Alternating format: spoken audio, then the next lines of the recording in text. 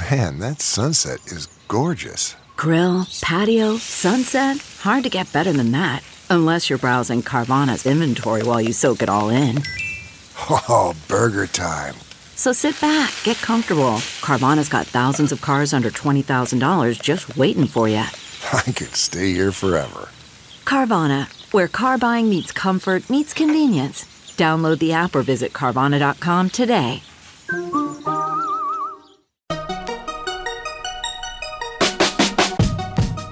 Welcome to the Tech Meme Ride Home for Wednesday, January 13th, 2021. I'm Brian McCullough. Today, the Plaid Visa merger is called off, and I'll tell you why I think this is a sign of the current situation for tech. More tectonic shifts in the chip industry, including Qualcomm acquiring a chip startup and Intel losing its CEO. More smoke around the fire story of an Apple car, and Facebook has noticed that you've started downloading alternatives to WhatsApp. Here's what you missed today in the world of tech. This has been a weird news day where several threads that we've been discussing of late have all converged and are sort of spilling all over each other. First, when we vaguely talk about the new winds of antitrust and anti-competition regulation blowing and how that might have real-world impact on the tech sector and tech markets, this is what we mean. Visa has announced it is abandoning its $5.3 billion planned acquisition of fintech firm Plaid after the DOJ sued over antitrust concerns back in November. Now, maybe Visa Plaid is a unique case, and I'm open to people's opinions about this, but I feel like this is the sort of acquisition that would have sailed through without anyone blinking an eye 5 or 6 years ago. Quoting the Journal, Plaid, the government argued, was a nascent but important competitive threat to Visa, and eliminating that threat would lead to higher prices, less innovation, and higher entry barriers for online debit services. Visa initially vowed to fight the government, and a trial was scheduled for June in a California federal court. Visa and Plaid mutually agreed to end the deal. Plaid chief executive Zach Parrott said in an interview that Plaid is in good shape to prosper as an independent company because consumers flocked to the digital finance apps Plaid powers during the coronavirus pandemic. The number of paying Plaid customers has increased more than 60% since the Visa deal was announced, Mr. Parrott added, end quote. So what I've been hearing overnight is maybe Plaid isn't all that broken up about this deal breaking up, as it were. Because in a world where Square is worth $100 billion, PayPal is at $250 billion, $5 billion for a key part of all of fintech was frankly looking like an absurdly low price, like the steal of the century. Given the current markets, if somehow Plaid could IPO tomorrow, how much you want to bet they'd hit at least a $50 billion valuation or something crazy? Though I would question what made them want to take the deal in the first place. What do we or do we not know about their underlying business? As Alex Rampel at A16Z tweeted, quote, Plaid underpins virtually all of fintech. It is the strategic pillar that is allowing this industry to be built at unprecedented scale and speed. While I believe the DOJ decision to be misguided, I'm more excited for Plaid and Zach Parrott's decision to remain independent. Plaid has been and will continue to be the most important piece of financial infrastructure powering the fintech services we use today and those we will use tomorrow. The opportunity for fintech has only accelerated, and Plaid's roadmap is even bigger, better, and more ambitious. Ludicrous speed, go, end quote. And as Ham Suranjogi tweeted, your move, Patrick Collison.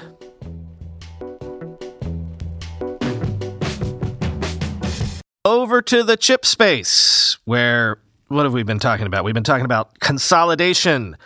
Also, new generations of kings of the hill rising up. Also, possibly room for new players in the space. Some combination of all three angles is in this segment as Qualcomm announced it is acquiring chip startup Nuvia for $1.4 billion and plans to put Nuvia's tech into its smartphone, laptop, and automotive processors toot sweet, quoting Reuters. Founded by three of Apple's former top semiconductor executives in charge of iPhone chips, Nuvia has been working on a custom CPU core design that it had said would be used in server chips. The deal marks a big push by Qualcomm to reestablish a leading position in chip performance after several years of high-profile patent licensing litigation with rival Apple and regulatory authorities. The deal is also significant because it could help lessen Qualcomm's reliance on ARM, which is being purchased by Qualcomm rival NVIDIA for $40 billion. Most of Qualcomm's current chips use computing cores licensed directly from ARM, while Nuvia's cores use ARM's underlying architecture but are custom designs.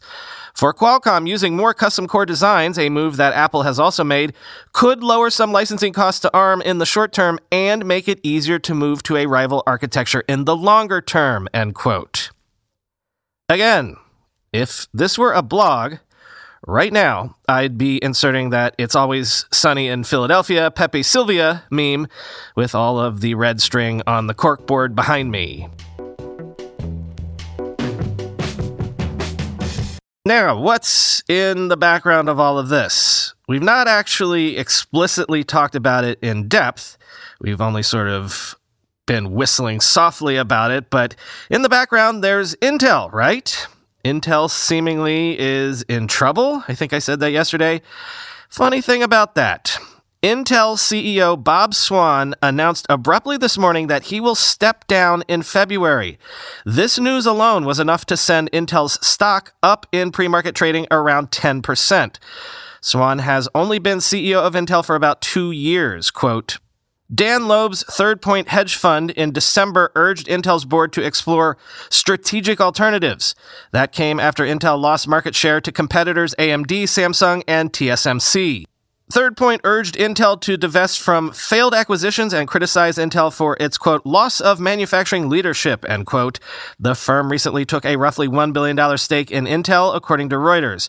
Following the news of Swan's departure, Loeb called him a class act and said he, quote, did the right thing for all stakeholders, stepping aside for Gelsinger, end quote. Right, I forgot to mention that. Sources are saying that Swan will be replaced as Intel CEO by VMware CEO Pat Gelsinger. Gelsinger was at Intel for 30 years before taking his post at VMware, so this definitely looks like a rescue mission. And by the way, class act, in case you were curious, is the term that they tend to use when you gracefully agree to fall on your sword.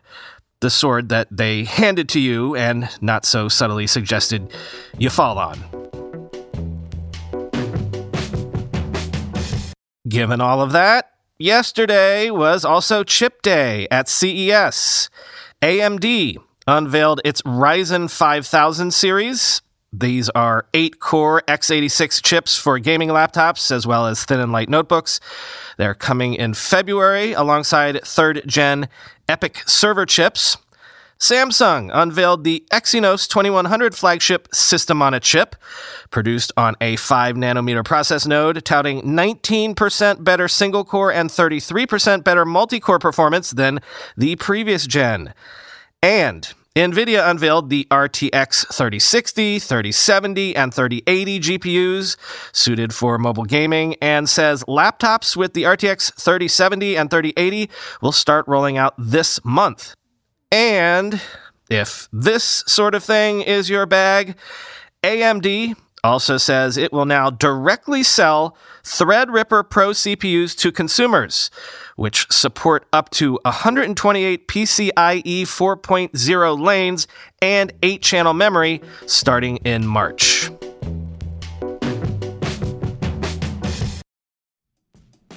When you go through airport security, there's one line where the TSA agent checks your ID and another line where a machine scans your bag. The same thing happens in enterprise security, but instead of passengers and luggage, it's end users and their devices. These days, most companies are pretty good at the first part of the equation where they check user identity, but user devices can roll right through authentication without getting inspected at all. In fact, 47% of companies allow unmanaged, untrusted devices to access their data. That means an employee can log in from a laptop that has its firewall turned off and hasn't been updated in 6 months. Or worse, that laptop might belong to a bad actor using employee credentials. Collide finally solves the device trust problem. Collide ensures that no device can log into your Okta-protected apps unless it passes your security checks.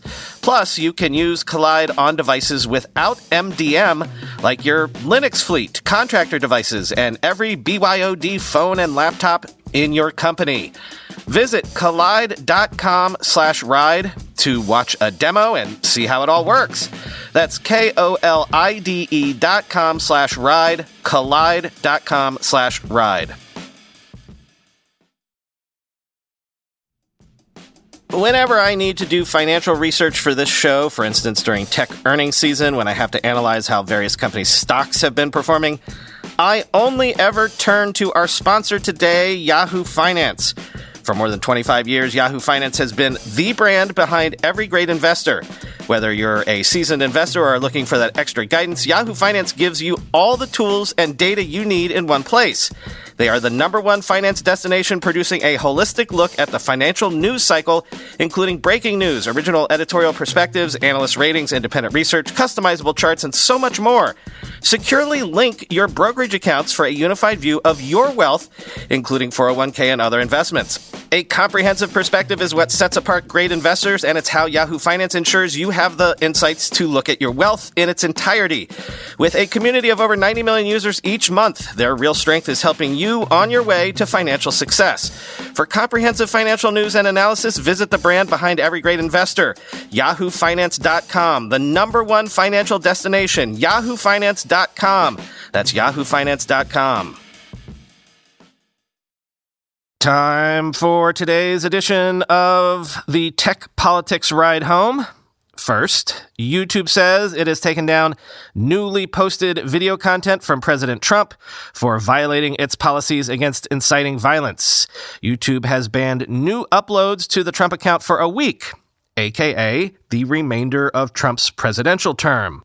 Airbnb has announced it is canceling and blocking all reservations in the DC area for the next week or so, aka around the inauguration, which is, I believe, 1 week from almost literally right now.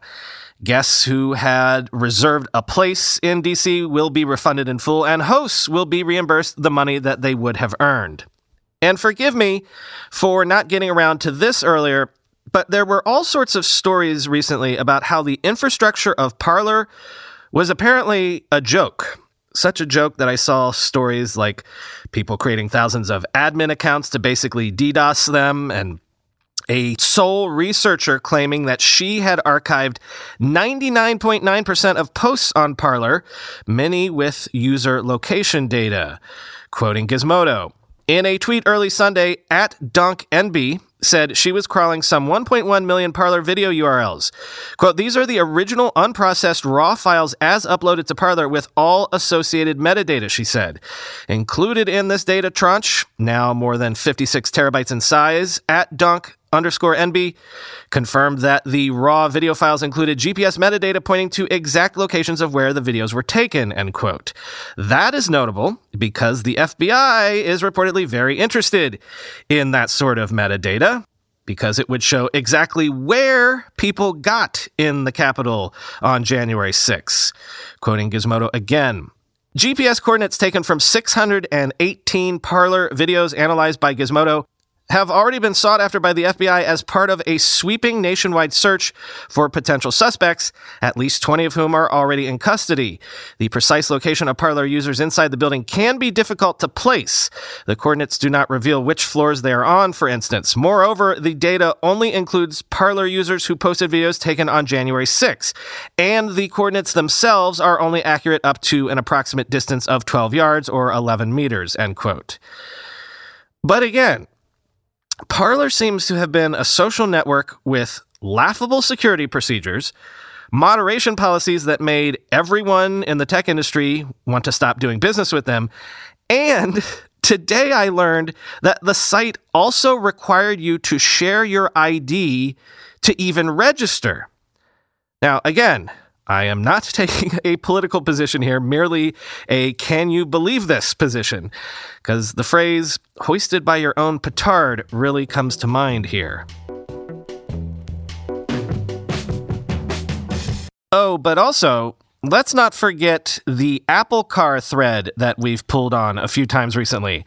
The Verge says that Apple held talks with EV startup Canoo last year. Apple was apparently mostly interested in Canoo's unique scalable electric vehicle platform. Remember that skateboard-style platform that we talked about once before? The idea being when you're doing an electric vehicle, you don't have a whole drivetrain or basically that much moving parts because it's all mostly battery. And then because of that, you can basically just build this platform and put any type of vehicle on top of it. I think we talked about how that would be a boon for crazy car designs. Well, quoting The Verge, Canoo's scalable electric vehicle platform, or skateboard, is largely what drew Apple's interest, the people said. The platform is different from ones developed by other startups and larger automakers because it integrates more of the car's electronics, allowing for greater flexibility in cabin design. It also features steer-by-wire technology, which also increases design flexibility and is not yet widely adopted in the industry. Canoo was more interested in taking on an investment from Apple, two of the people said. Ultimately, the talks fell apart. Canoo has since become a publicly traded company after merging with a blank check fund that was listed on the NASDAQ in late 2020. Apple has made at least one other acquisition in the mobility space in recent years, buying Drive AI in 2019, end quote. But also remember how we talked about Apple and Hyundai supposedly in talks recently. Well, guess what? Quoting again, Hyundai and Canoo previously announced a plan to co-develop electric vehicles in February 2020, though that project appears to be unrelated to the startup's talks with Apple. Canoo refers to its partnership with Hyundai in recent filings with the Securities and Exchange Commission as an, quote, engineering services agreement that will see the companies co-develop a platform to power a, quote, small segment electric vehicle.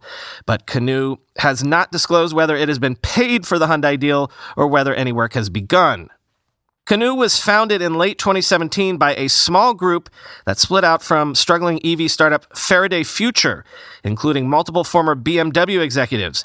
As The Verge first reported, the effort was funded by a Chinese investor who is the son-in-law of a former Chinese Communist Party leader and the family in charge of Taiwanese tech company TPK, which supplies touchscreen technology to Apple. Canoo plans to make commercial electric vehicles like delivery vans or food trucks, as well as a consumer-focused van that will be sold on a subscription basis. All of Canoo's vehicles are powered by that same scalable skateboard technology, end quote. And finally today, we've been tracking this all along because even though I know that most WhatsApp users aren't using WhatsApp primarily for the security features, I had an inkling some not insignificant number of users were there for things like end-to-end encryption, and because it wasn't, at least until now, Facebook proper. And look, you know, Zuckerberg likes to watch those analytics on all of his platforms like a hawk. So as apps like Signal and Telegram have suddenly surged to the top of the App Store, suggesting a WhatsApp diaspora was in effect, don't think Zuck didn't notice. WhatsApp has clarified its new data sharing policy with Facebook on its FAQ page, quoting The Verge. WhatsApp published a new FAQ page to its website outlining its stances on user privacy in response to widespread backlash over an upcoming privacy policy update. The core issue relates to WhatsApp's data sharing procedures with Facebook, with many users concerned an updated privacy policy going into effect on February 8th will mandate sharing of sensitive profile information with WhatsApp's parent company. That isn't true. The update has nothing to do with consumer chats or profile data, and instead the change is designed to outline how businesses who use WhatsApp for customer service may store logs of its chats on Facebook servers. That's something the company feels it is required to disclose in its privacy policy, which it's now doing after previewing the upcoming changes to business chats back in October. Quote, we want to address some rumors and be 100% clear. We continue to protect your private messages with end-to-end encryption, the official WhatsApp account tweeted and linked to the FAQ page.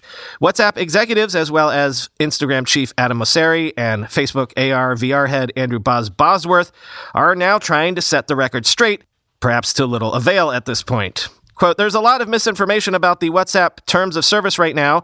The policy update does not affect the privacy of your messages with friends or family in any way. The changes are related to messaging a business on WhatsApp, which is optional, Mosseri tweeted.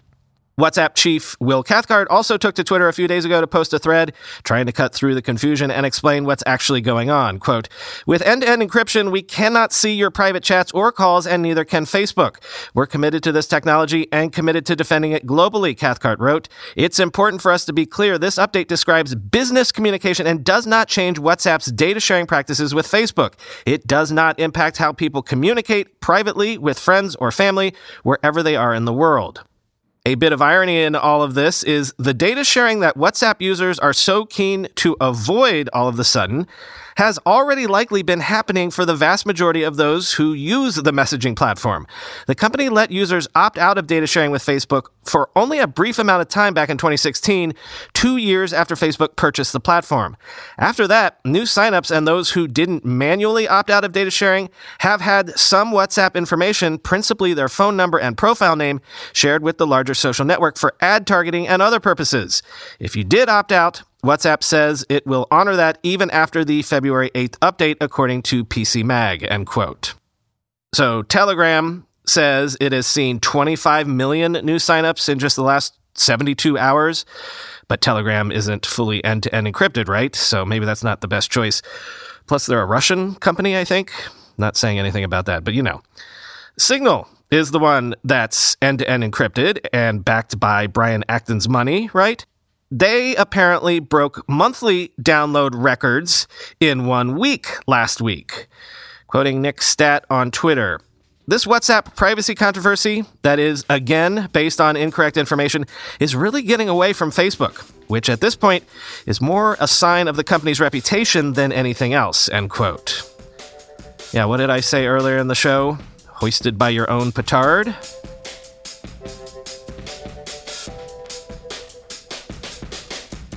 This has been a super busy news week.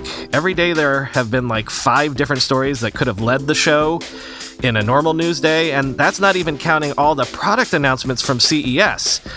But never fear, I think we've actually decided to move CES coverage to its own special bonus episode. More on that soon. Talk to you tomorrow.